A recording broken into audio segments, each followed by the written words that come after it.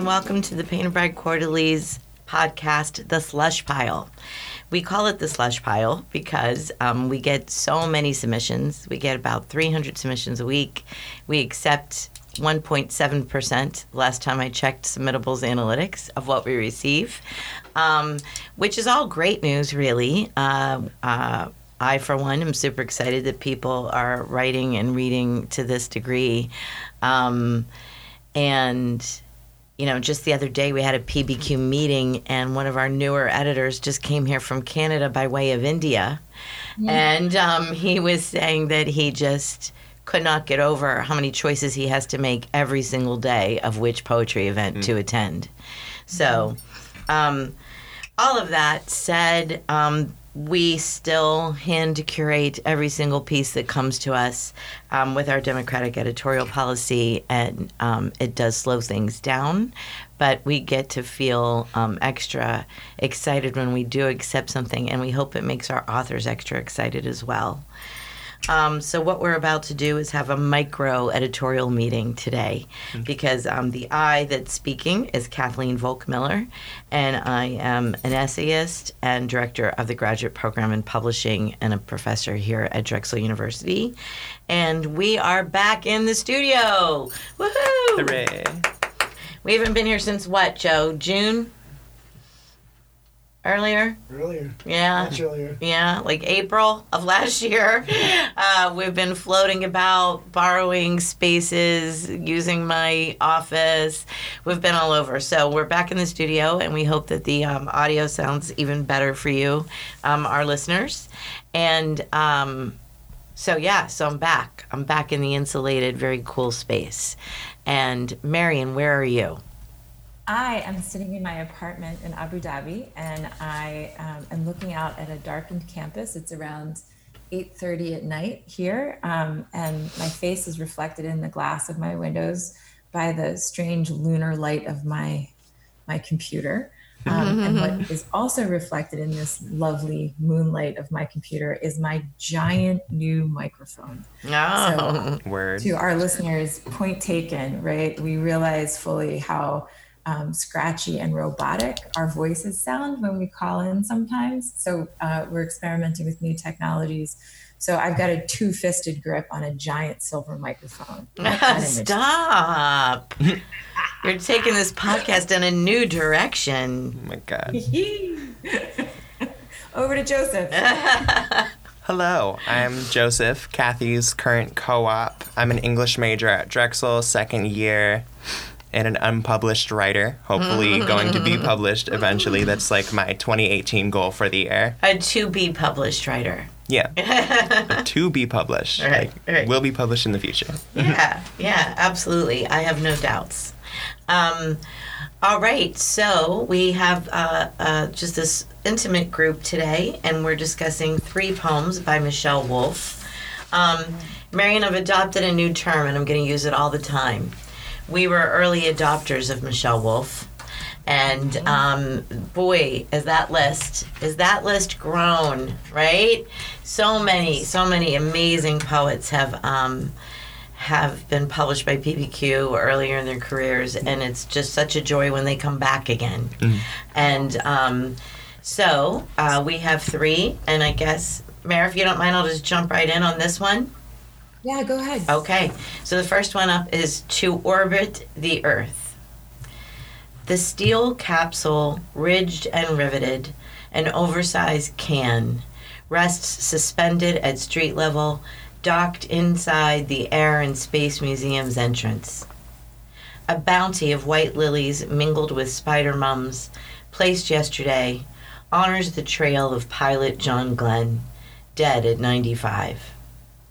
In 1962, even a second grader, gripped by the grainy blast-off in black and white, knew that the compact can was a bleak conveyance, that helmeted dad, a human Superman laced up in a silver suit, could at any moment be lost in flames. And yet we launch from terra firma, compelled to behold the blue orb, its panorama of oceans as they curve from continent to continent. It knocks you down, this vision. your ache to enfold the globe in your arms. It is the child who slips into the darkness, sounding a cry you cannot ease, although you circle round and round. Wow. Nice reading. Yeah. Thank you. I'll tell you, Michelle Wolf knows so much about the rhythm of lines and line breaks and these sort of like long, almost like breathing lines that she's got like on the page. It's just it's like a pleasure to trace along as you read that aloud. And I think one of the things I really admire in this piece is the sort of sense making at the end, right? It like that volta, and yet we launch from terra firma. So we've got that description of the flowers in honor of John Glenn at the foot of the memorial, the spaceship, right? And yet we launch from terra firma, right? And you think this is going to be a sort of like a sentimental, like, you know, my heart leaps out to the space to, you know, infinite discovery.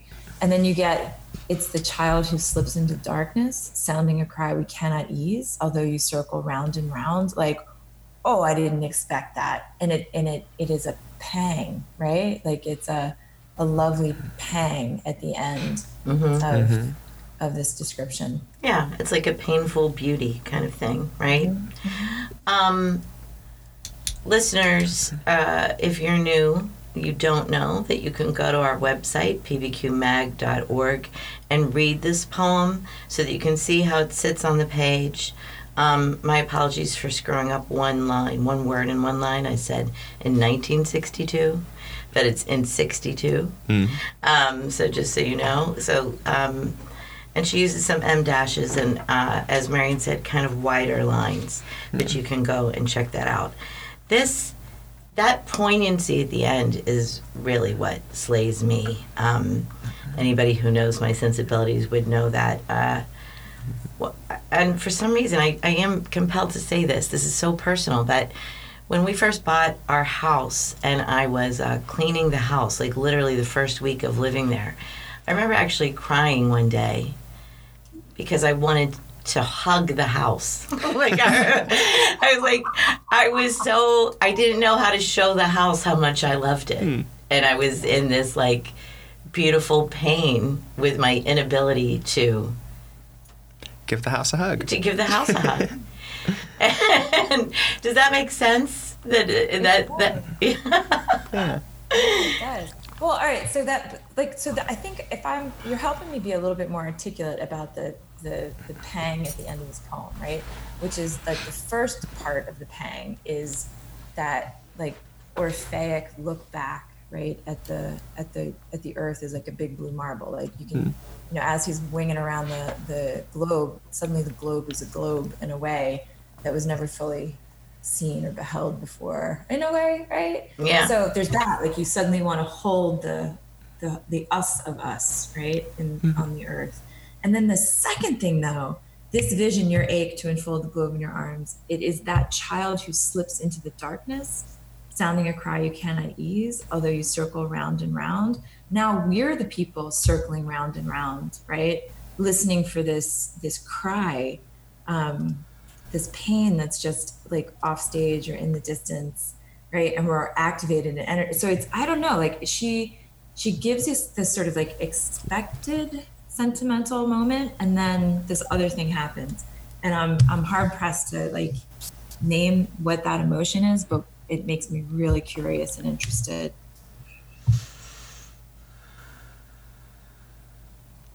So there. Yeah. I like to think. Go ahead. I like to think that just like something that I think about, like when I'm writing or journaling or thinking about feelings and emotion, is that a lot of emotions just with language aren't definitively like one word. And it's like, from what I'm getting, it's like those last three lines, like it knocks, like 3.5, like from the second half of that fourth line from the bottom, like through to the end.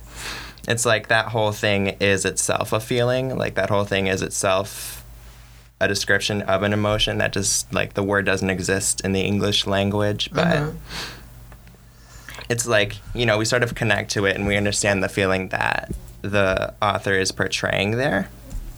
But it's not definitively like one thing. It's not like just somber or just sort of sad or just like sort of great and awesome and happy. It's just, it's a whole lot of things. It's like images and colors and like this raw feeling and description that you're just sort of immersed in, that you don't really have words for, but, everybody sort of gets. Yeah. It knocks you down. Yeah, it knocks you down. It knocks you down. Yeah, and Joseph, thank you. Right, the title of the poem is "To Orbit the Earth," so it's this like double imagining, right? It's imagining Glenn hurtling around, right, and then imagining Glenn looking back at us, right? Like that double position there is pretty fascinating, and everything that you just said is absolutely right, and I think that's why poets are poets, right? Like poets, that's the project, to find language for these nuances of emotion that escape us in some ways, right? In daily language, for sure. Yeah, I think we might be ready to vote. It's less voices than normal, so I think that's why it's shorter. We're the conversation is done for the three of us, right? Right. But I also just want to note too, there's like a serious pattern of like Martian poems, space poem, extraterrestrial poems in the slush pile, right? I don't know if you noticed it, Joseph or Kathy. Like, I was reading the last couple of days, and every other one was like about Mars or about the moon. I don't know. There's so much in the slush pile, and we remark here in Philly, almost every meeting ends up having its own theme. What was it? Just Monday, wasn't it? Something about blowing up, or there's either like explosions or bones, maybe bones. Both. But yeah, explosion and bones, and there's frequently birds. Like if we get one bird, then every poem's gonna have a bird in it that night. Like somehow that just happens. I don't know. Maybe people are thinking and talking about space. I don't know. And the reason I just mentioned it too is like, of course, I think of Major Jackson's Leaving Saturn, right? And of course, I think of Tracy K. Smith, Life on Mars, right? So, and for those poets, it's a kind of like Afrofuturism built into, right, they're like the tradition that they're working in. But Michelle's not there, right? Michelle is actually working in a kind of sentiment that she borders on sentimentality, but she pulls it back with this articulation of emotion, which is really, really cool. So I agree. I think we're ready to vote. Okay. 1, 2, 3, vote. And it's unanimous. Thank you, Michelle Wolf. To Orbit the Earth. 1 done and 1 in. How exciting. Okay, so Marion and Joseph can virtually arm wrestle over who gets to read Expecting Snow. Joseph, do you have a preference? Do you want to read this one or the zebras one? I can read this one. Do it. All right, sound up. Here we go. Expecting Snow. Against a sky and lake bleached icy gray, the solid surface edged with snow and spindly bones of leafless trees, 4 silhouettes, a single file of ash-brown deer. 2 adults, 2 adolescents, halt their slow-mo synchrony of steps at the middle of the lake, its top layer hardened to host weightlessness, not illusion on elegant legs. Beauty is no help. The starving deer, weary of feeding on bark and road salt, resume their lake-top trek. From spring through fall, the white-tailed locals feast on roses, carry ticks. One after another, they meet your eyes, and yet they leap onto the road, at the same bend where that drunk teen driver bashed the fence, then flipped. Nature holds you. When it drifts, it breaks your heart. Very nice. Thank you. Thank you. Well read, Joseph. Yeah, so I'm just going to jump in and say, So sorry. End a damn poem. Yeah. Right? like the ends of these poems are just outrageous and compelling. This one, it's a little harder for me to be like swept up into the images, right? It feels a little bit slower to accumulate. And you'll note that I'm using snow references. Being swept up. So yeah, but the ending of this is just astonishing. Yeah. I really like the second stanza in response to the last line of the first stanza there. It's like talking about what I get from it. It's sort of portraying this words.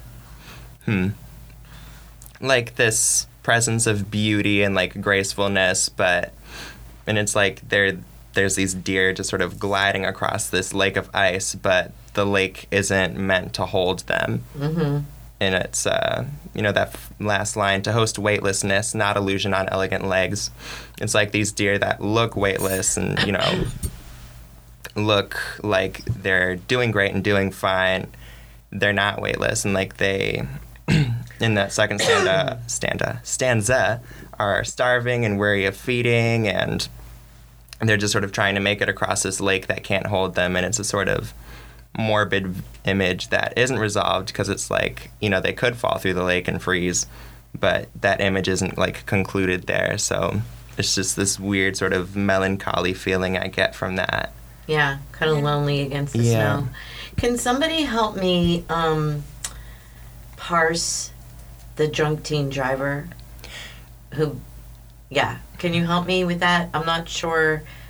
That came in in a surprise way for me, but also made me. I'm still trying to it's very slippery how it plays into this poem. Yeah. Shoot. You okay? No, I'm coughing, but I'm fine. Go ahead. Yeah. Well, let's cut this whole exchange out, because that was so the poem, I think, works by a series of emergences, right? Like you're looking at like a snow encrusted lake in the distance on a gray day, right? So that's gray on gray.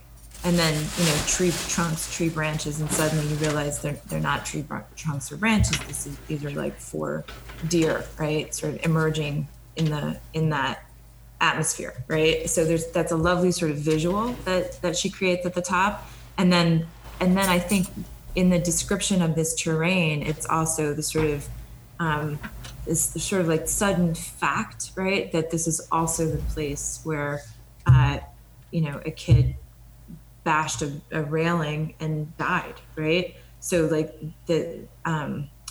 it's that moment of recognition that allows her to get to like contemplating nature can hold you, right? Or that the icy lake can hold up these 4 deer, right? But at the same time, right, threatens to break your heart, right? Right. So I guess the parallels are, it looks like the deer are weightless, but they're weightless because they're starving, right? It looks like this lovely, pristine snowscape, but it's also a burial ground, right? Right, a place where you can die. Yeah. At least that's what I'm taking from it. Yeah, that's what I was trying to get to too. So, there's a lot of beautiful imagery here, and thinking of the deer one after another, they meet your eyes, in that yet they leap onto the road. Growing up in Western Pennsylvania, and then going to college in West Virginia, and then being married to a man who loved the Poconos, I've met a lot of deer in the eye. And I have always been amazed at how much they really do look like. That's another thing where I think people think they're magical, because when they stop and freeze, they really make you feel like they're looking at you, So I kind of love the romantic idea of the deer meeting you in the eye and then still leaping onto the road, like still not understanding what man can do to them. Right. That's a great point. Can you help me though with the end of that first stanza? This is what Joe was looking at, or Joseph was looking at. I get that they halt their slow-mo synchronated steps at the middle of the lake, right? But I don't understand. The top layer hardened is the ice on the lake, right? Yeah. To host weightlessness, meaning it's not thin. I mean, it's too thin. It can only host weightlessness, right? Yeah. But I don't understand not illusion on elegant legs. Like, what? It's sort of like saying this is what it's supposed to hold, not this. So just like with the line break there, so if we take it just like grammatically, the sentence, like the phrase is, it's top layer hardened to host weightlessness, not illusion on elegant legs. Ah, yeah. Right, to host, yeah, so to host and then, yeah. Not host illusion. Right. And then the and illusion then it goes on to elegant the legs is the deer. Yeah. Mm-hmm. Okay. Mm-hmm. And that like illusion on elegant legs is the beauty, which is no help in that second stanza there. Got it. And we got the spindly bones of the leafless trees, as well as those starving deer. You know, the images in the beginning. And I love lake bleached ice gray and ash brown deer. Mm-hmm. Ash brown is so perfect. Yeah. It's just all these images and colors that just sort of portray a withering, hollowing winter and just like paints that picture really perfectly.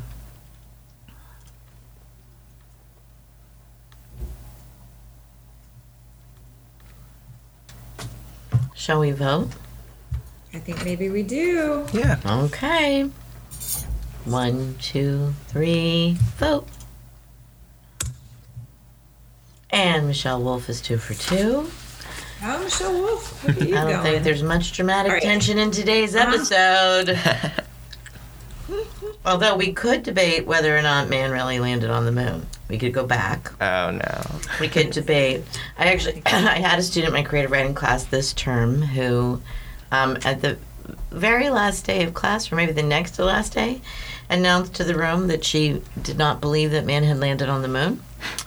And so she was, scoffed, and much debate blew up. And she ratcheted it back to, I think it is possible that we did not land on the moon. It was pretty good stuff. Mm-hmm. And it did actually play into the class. Doesn't sound like it now, but it did. We can also debate what time deer go to sleep. I actually mentioned that on a previous podcast, that my father told us the deer go to sleep at 7. Oh. And we believed him. Of course. Took me years to think, how does he know? Okay, so I think it's Marion's turn to read. I'm so excited to read Zebras in a Field. You would be. It's so perfect for you. I'm so glad it worked out this way. Yeah. 7, 8, 9, 10, 11, 12, 13, 14. So it's a 15-line poem.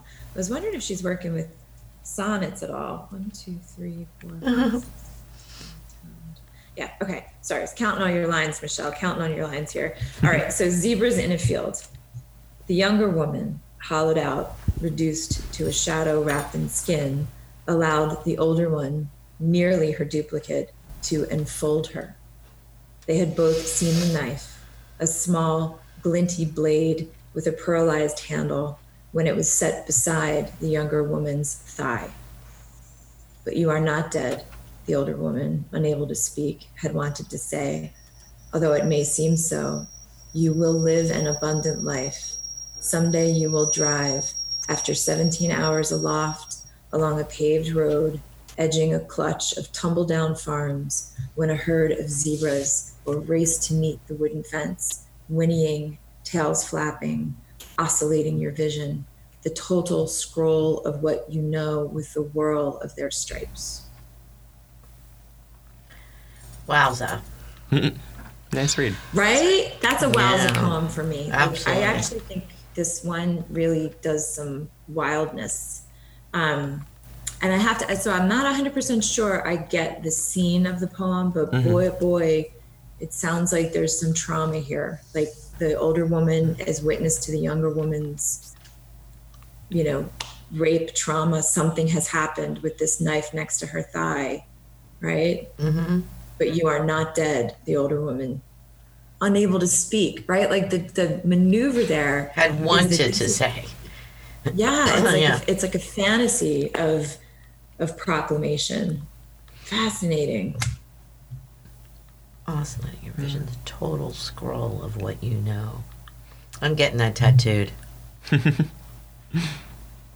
The total scroll of what you know. With the whirl of their stripes, oscillating your vision. Yeah. Again, amazing last lines, right? Yeah.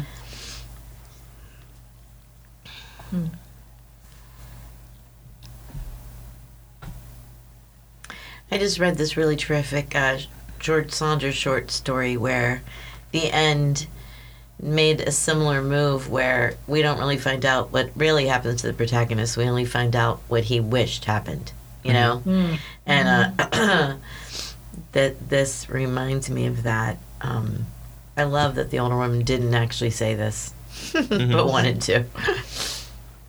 Mm-hmm.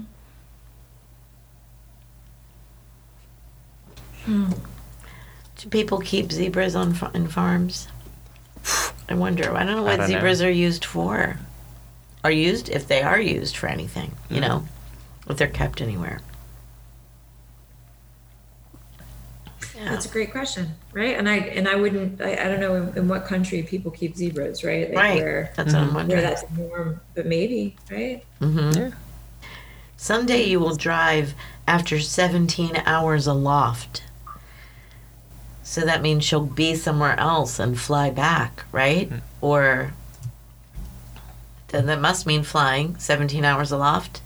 Yeah, it's a long. So after you take a long flight, you're going to be driving down a paved road, edged by tumble-down farms somewhere in the world, right? Right. When a herd of zebras will race to meet the wooden fence. Right. I mean, that's what I like to think of this as: is that she will go away. She will get away, go away, live somewhere else, right? Yeah. Yeah. Yep. Yeah. Reduced to a shadow wrapped in skin. This poem has me pretty stumped. It's tight. Yeah. Stumped? Yeah, you know what? I think stumped is right. Like, but it's almost as if it's telling you a story from the side.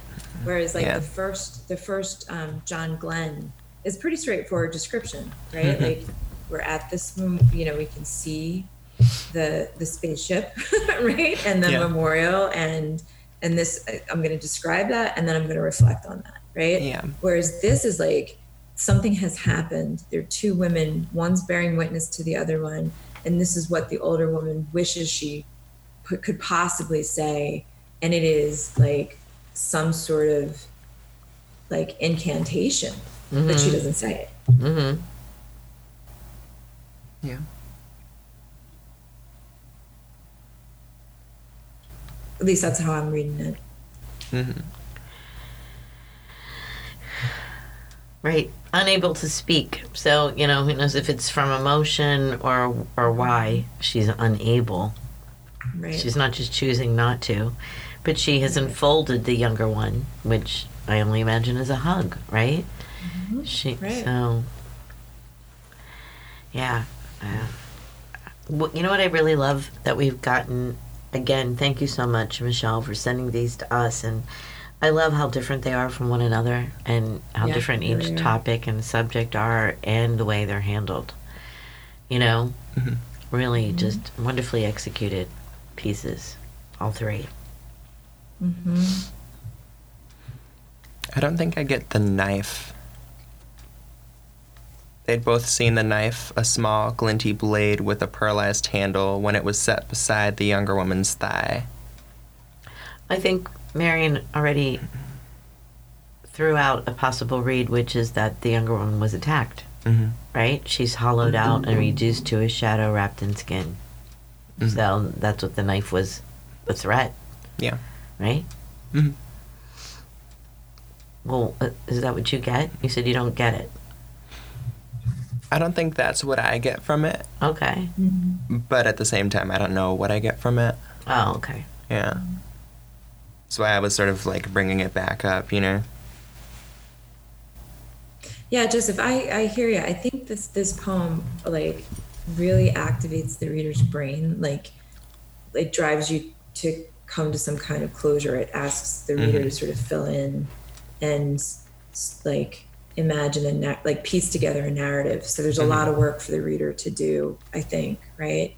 And I actually like that. Like I like that there's work to do, but it feels like a payoff for me. Like in going, oh, okay, I get it. This is the narrative I imagine based on the evidence that she's giving me, and it's just like pieces rather than a whole explicit thing, right? It's like the poem is the picture of the puzzle. I hear you when you say you don't get it because you're not. It doesn't.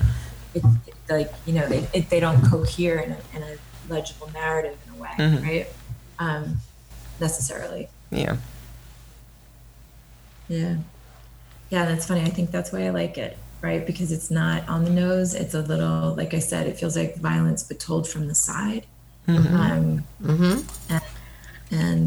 like some attempt to like soothe what is a wound that will never get healed. Well, like wholly soothed, you know? Yeah. And then, I'm sorry, go ahead. It's like making you think about it.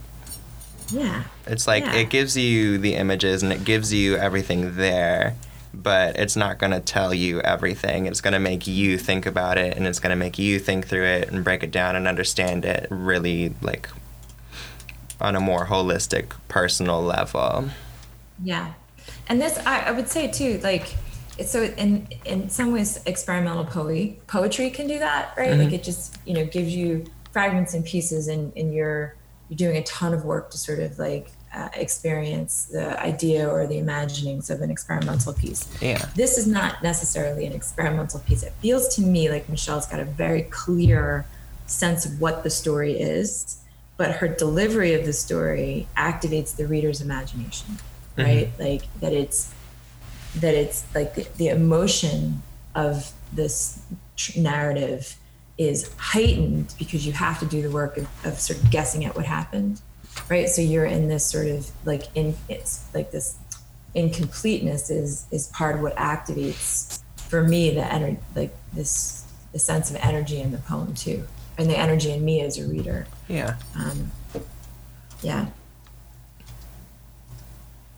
I think we're ready to vote. Dang! All right. Here we go. 1, 2, 3, vote.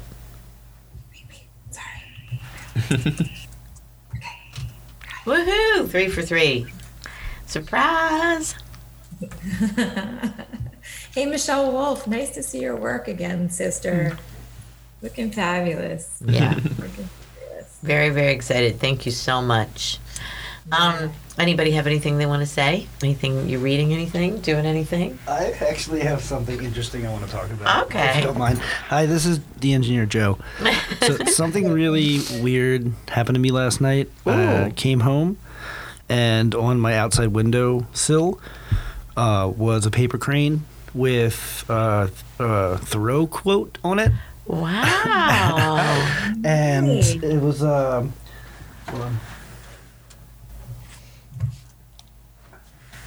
as if you could kill time without injuring eternity, and it was labeled as a Ralph Waldo Emerson quote. So somebody made an origami paper crane, put that quote, then misquoted it. Yeah. I'm pretty sure it's from an ex-girlfriend. Really? That deleted all of, like, told me never to contact her again and everything. And so she said that she was deleting my name and everything from her phone. She's not on social media or anything, but I came home and just found an origami paper crane. Wow. Yeah, I love this story. And Joe today is wearing a Beautiful World t-shirt. That's right. And I just think that's a beautiful world story. Wow.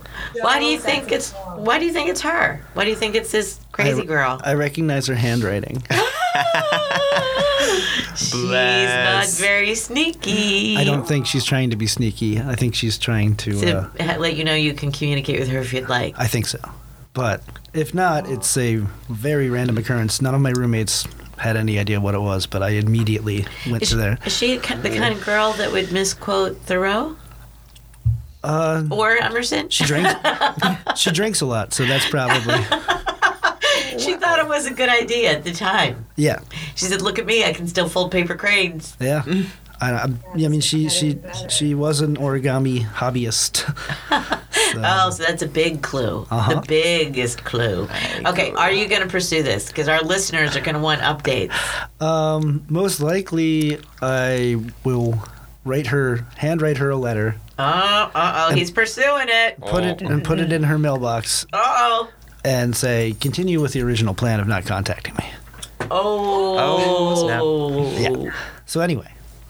Wow. I thought it fit the form of the podcast, so I thought you guys would be interested. No, well, I love it. Well, okay, your story is very much like Michelle's last poem about zebras. And that's right? That's why Totally. That's why I brought it up. It was too kismet not to bring it up. I just wrote down a potential title of Paper Cranes and Zebras. That's good. Yeah. It was more than perfect. See, that's a beautiful world. It's a beautiful world. How about that? Last night that happened to him. Last night. That's right. And somehow with all the wind, it's very cold in Philly today and yesterday. And yes, it was not weighted down with anything. It was just sitting there. So just chilling. Wow. Anyhow, this is the most mic time I've ever had on this podcast. So, bye. Well, we're going to have to get updates, though. No matter, Sure. we'll see if she responds to the letter. There's going to be more. I feel like there's going to be more. Mm-hmm. Oh, there could be pies on porch steps soon. Isn't that what you do? But- You leave a man a pie? I don't know, but pies are cool. I like to bake lemon meringue pie. No, I can't ever It's like do my that go-to. because everybody would know it was me. Yeah. A pie on a doorstep. Do you make lemon meringue pie? Yeah, I do. And you put it in the oven and have the meringue? Yeah. Wow, that's tricky. It is, but it is lovely. I love it. Yeah? Lemon meringue pie is the greatest. It's the only pie I make. That is a delicious pie, but I have never attempted it. No? No, You I'm should. a cook. I'm quite a cook. I mean, if you're quite a cook, it's not that difficult. Yeah. It's just like you've got to be precise. You know, it's like the meringue. I think you have to whip it until there's like soft peaks, they call it. It's like, you know, you lift up the whisk and it just sort of curls over like a little curl, like one of these, my little curls. You gotta whip it good. Yeah, you gotta whip it good. Not till it's like there's different levels of peaks. There's like the soft peak and the stiff peak, and then there's just like clods of meringue. You want it to be at that soft peak level, and then it'll rise a little bit and look nice and pretty. Yeah. Last time I did it, I didn't whisk it enough. Yeah, so See, it was that's probably flat. why I don't do it. Yeah. I'm not into baking nearly as much because Baking then is so precise. It's very precise. It gets all scientific up in there, Yeah. and I'm not interested. I want to like throw this in and throw that in and try that. You know what I mean? Interactive cooking. What's going on there, Mare? What's the last thing you made to eat? Quick, say it. Tell the truth, I don't know. Mare. Did she get raptured again? She got raptured again. Oh, and we didn't get the end of that story from the last episode, the Aaron Adair Hodges episode. I mean, these are all scattered and like posted at different times anyways, but we didn't get that story again. Shoot. Yeah, but our loyal... She has disappeared from the call. No. Yeah. Our most loyal of listeners probably do want to know if she was raptured. Yeah. Well, now they know. She was not not raptured. raptured But we that don't time. know exactly what happened in Jordan. Remember, she was No, still... or not Jordan. The Dead Sea. Yeah. Where? She wasn't in Jerusalem. Where was she? I don't know. There's another thing we need to know. Right.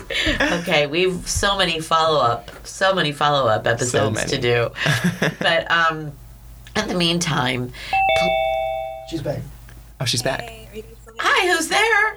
Hello? It sounds exactly like a doorbell. It does. That's so funny. It sounded like one on this end too. So sorry about that. And I'm sure you guys have already said goodbye and ended the podcast. No, we No, didn't. not yet. Not yet. We were just talking about loose ends, like the story with the Dead Sea how you got caught up in the Ariana Adair Hodges episode. I think that she bailed because we were talking about lemon meringue pie, and Joseph and I were like having a cook-off right here in the studio, and then I said, Marion, what's the last thing you made to eat? Tell the truth. And then you weren't there. What's the last thing you whipped up in that fabulous kitchen in Abu Dhabi? I assemble like a motherfucker. Like I know how to make like a tray of vegetables. Yes, you do. That's why you're good at the cocktailing. You put out all the different things. You know, she's good at putting the things out and having a lot of interesting, good things. Nice. Yeah, that's important. Very, very important. Have your peanut M&Ms. What? Then you have to have your peanut M&Ms. Yes to peanut M&Ms. She doesn't Always. put out peanut M&Ms. I've never seen them. Maybe this winter at the beach we'll have peanut M&Ms. Wait, you've never had peanut M&Ms? Oh, I have, but Marion has never served them to me. Oh. I was like, hold up. She has served many, many, many things to me, but not peanut M&Ms. But when she runs the beach house, I think we're going to have to get some peanut M&Ms up in there. Noam Joneson. Yeah. So, yeah, it's like a taste fest at Marion's. You get lots of tastings. Awesome. Yeah, it's wonderful. Okay, so do we have Marion follow up on what happened? Do we have time? I say if we have time, yes. How long have we been going, Joe? 40 minutes. Mare, we were afraid you got raptured again. It happens. It does. I know. It's so funny that you said that because, okay, I'm sitting here, I'm looking out my beautiful window at my beautiful apartment building, and like maybe like tic-tac-toe style, you can see Christmas trees. Like there's a bunch of people here in Abu Dhabi with their Christmas trees all lit up and blinking. It's kind of nice. Anyway, kind of like the rapture. Looking out the window at the horizon of Abu Dhabi with Christmas trees. Maybe we can save the rapture follow-up for tag material on the Abu Dhabi episodes because they're going to be being released soon too. In fact, they might leapfrog right over this one. I'm not sure. So on that note, readers, do communicate with us. Tell us what you like to bake. Is baking better than cooking? It'll be like, the last big debate we had, are dogs Better than cats. Better than or cats. Are cats killing machines? And follow us on all the different social media platforms. Tell us what you're thinking. Tell us anything you'd like to hear here on this show. And keep reading. Thank you very much for listening.